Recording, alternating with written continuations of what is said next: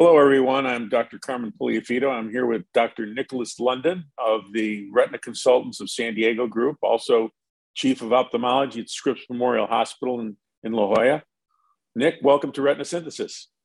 Hey, Carmen. Thank you so much. I'm very honored to be here. So today we're going to talk about suprachoroidal gene therapy for neovascular AMD using the RGX-314 vector from REGENXBIO. So can you tell us a little bit about where we're at with this clinical trial? Absolutely. So this is a very exciting trial. So this is a phase 2 multi-center study that's being done at about 15 sites across the US. It's currently enrolling. It's a study made of 5 cohorts with 2 dose escalations in the middle of those cohorts. And we're now enrolling into cohort 5. So we've fully enrolled in cohorts 1 through 4. And we have some preliminary data that's been presented on the first 2 of those cohorts. The study involves treating patients with previously treated wet AMD. So these are patients that we see in our clinic receiving injections.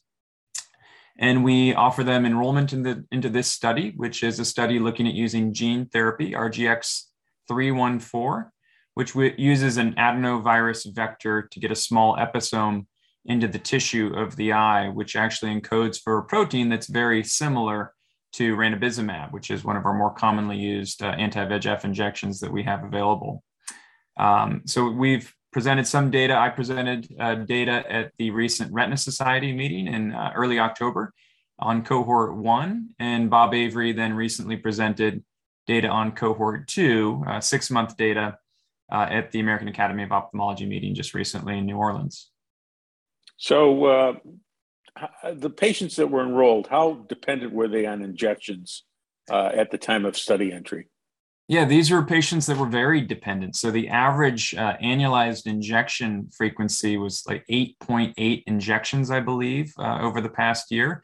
These patients were receiving about every Q6 to 8 week injections prior to study enrollment. So what's the rationale about using suprachoroidal injection for gene delivery? To me, that's one of the most exciting parts. I mean, so we can do gene delivery in the subretinal space. We're pretty familiar with those subretinal surgeries that involve a bleb formation. We see it with Luxturna. We see it in some of our geographic atrophy studies, as well as some of our other wet AMD studies, including RGX-314, which is being looked at in the subretinal space with Atmosphere. Suprachoroidal treatment brings the treatment into the office, which to me is very exciting and more palatable to a lot of our patients. So using the Clearside needle, which is a 0.9 or a 1.1 millimeter needle, we can do the injection in the office and get the gene therapy product into the suprachoroidal space with a very easy and essentially painless or minimally painful injection in the office. And all we really need to do with a product like this is get it into the tissue of the eye. The gene therapy product doesn't need to be made essentially close to the macula, just like our intravitreal injections. The protein just needs to be into the eye and it will get to the macula. So if it's being produced anywhere in the eye, it should get there. So tell us about the initial study results. So in cohorts 1 and 2, which are the study results that have been presented so far, we've seen some pretty impressive results. So in terms of efficacy, so we've seen very stable central retinal thickness over the course of 6 months in the study following study enrollment, and very similar to the patients who were in the control group. Those patients were treated with monthly ranibizumab. And we've seen very stable visual acuity results with essentially in cohort 2, no change in visual acuity following study enrollment from day 1 at the very beginning of the study, which is very similar again to the monthly ranibizumab patients. We've seen good safety results. So we've had your normal kind of intravitreal injection or suprachoroidal injection in this case with subconch hemorrhage, erythema, things like that are sort of common that we expect irritation. We've seen some cases of intraocular inflammation, and that's something that as a group, all of us retina specialists are very concerned about intraocular inflammation, and appropriately so, given other things that we've seen recently. And we've seen about 25% of the patients treated so far in the first two cohorts, but they've all been mild. They've all been 1 to 2 plus, and they've all resolved within days to weeks with a topical corticosteroid. And one thing to keep in mind with this study is that nobody was on prophylactic corticosteroids. So there were no systemic or topical corticosteroids in this study whatsoever. So these patients developed a mild anterior chamber cell for the most part, one patient with a mild vitreous cell. All were put on topical prednisolone or similar, and all resolved. There were a couple cases of episcleritis in cohort 2 that we're kind of looking at, and that, again, for the vast majority of patients, resolved very quickly with topical corticosteroid. In cohort 2, those patients received 2 injections. So that was a doubling of the dose from cohort 1, from 2E11 to 5E11 gene copies.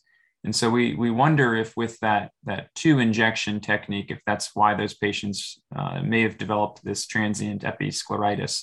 But all of my patients, at least that had it, are doing very, very well. No concerning inflammation, no severe cases of inflammation in any patients whatsoever. And probably the most exciting thing of all is the reduction in the injection frequency.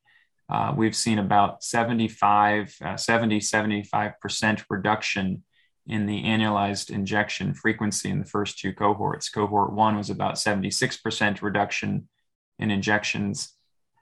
And cohort 2 was about 70% reduction. And about a third of patients in each of these cohorts were injection free. So these patients went from receiving injections every 8 weeks prior to study enrollment. And these weren't cherry-picked patients by any means. And these patients, a third of the patients in the study, received no further injections over that 6-month period. So all in all, I'm very excited about these results. I can't wait to see the higher dose, and I can't wait to dive deeper into the data in some of these, but I think it's going to be a really big game changer for a lot of our patients, and I'm very excited about it. Are all of the cohorts fully enrolled yet or not? So the first 4 cohorts are fully enrolled, and we're working on cohort 5, which is the last cohort. So I don't know the exact number, but I'd guess there are about 15 slots left, or 15 patients to enroll. So these are the cohorts simply vary by drug dose. Is that correct? For the most part. So the first cohort is that 2E11 gene copies. Cohorts 2 and 3 are the 5E11, so doubling. And cohorts 4 and 5 are 1E12, so another doubling of the gene copies. Within the second and third cohort, the cohort 2 is NAb negative, so neutralizing antibody negative for adenovirus. And cohort 3 is NAb positive, and the same thing for cohorts 4 and 5. They just vary. They're the same dose, but they differ based on the gene copies. I'm sorry, the NAb positivity. Mm-hmm. And what do you mean by NAb positivity for? So neutralizing antibodies. So they're wondering if patients that have been exposed to adeno associated virus may have a different response to the gene therapy product. So if you have pre-existing preformed neutralizing antibodies to adenovirus and you're treated with a gene therapy product that's delivered by an adeno-associated virus vector, will you have a different response? And so they're looking at the difference there and seeing if those neutralizing antibody positive patients have that different response.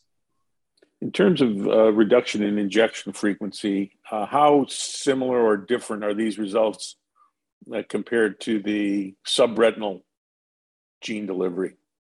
So I don't have the numbers exactly. I don't think we know the numbers. We may have from the phase 1/2A study some data, and I think they had an impressive reduction in the injection frequency. I think we expect a more potent response with the subretinal delivery, which makes sense to me. You're sort of delivering the product into the subretinal space as opposed to the suprachoroidal space, so you will likely get a more prominent response, but I don't know the exact difference in the reduction in injection frequency.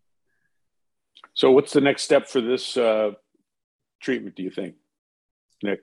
Well, we're going to finish enrolling this. We're going to dive deeper into the data. We're going to look to see if the second doubling of the dose has an even more potent effect.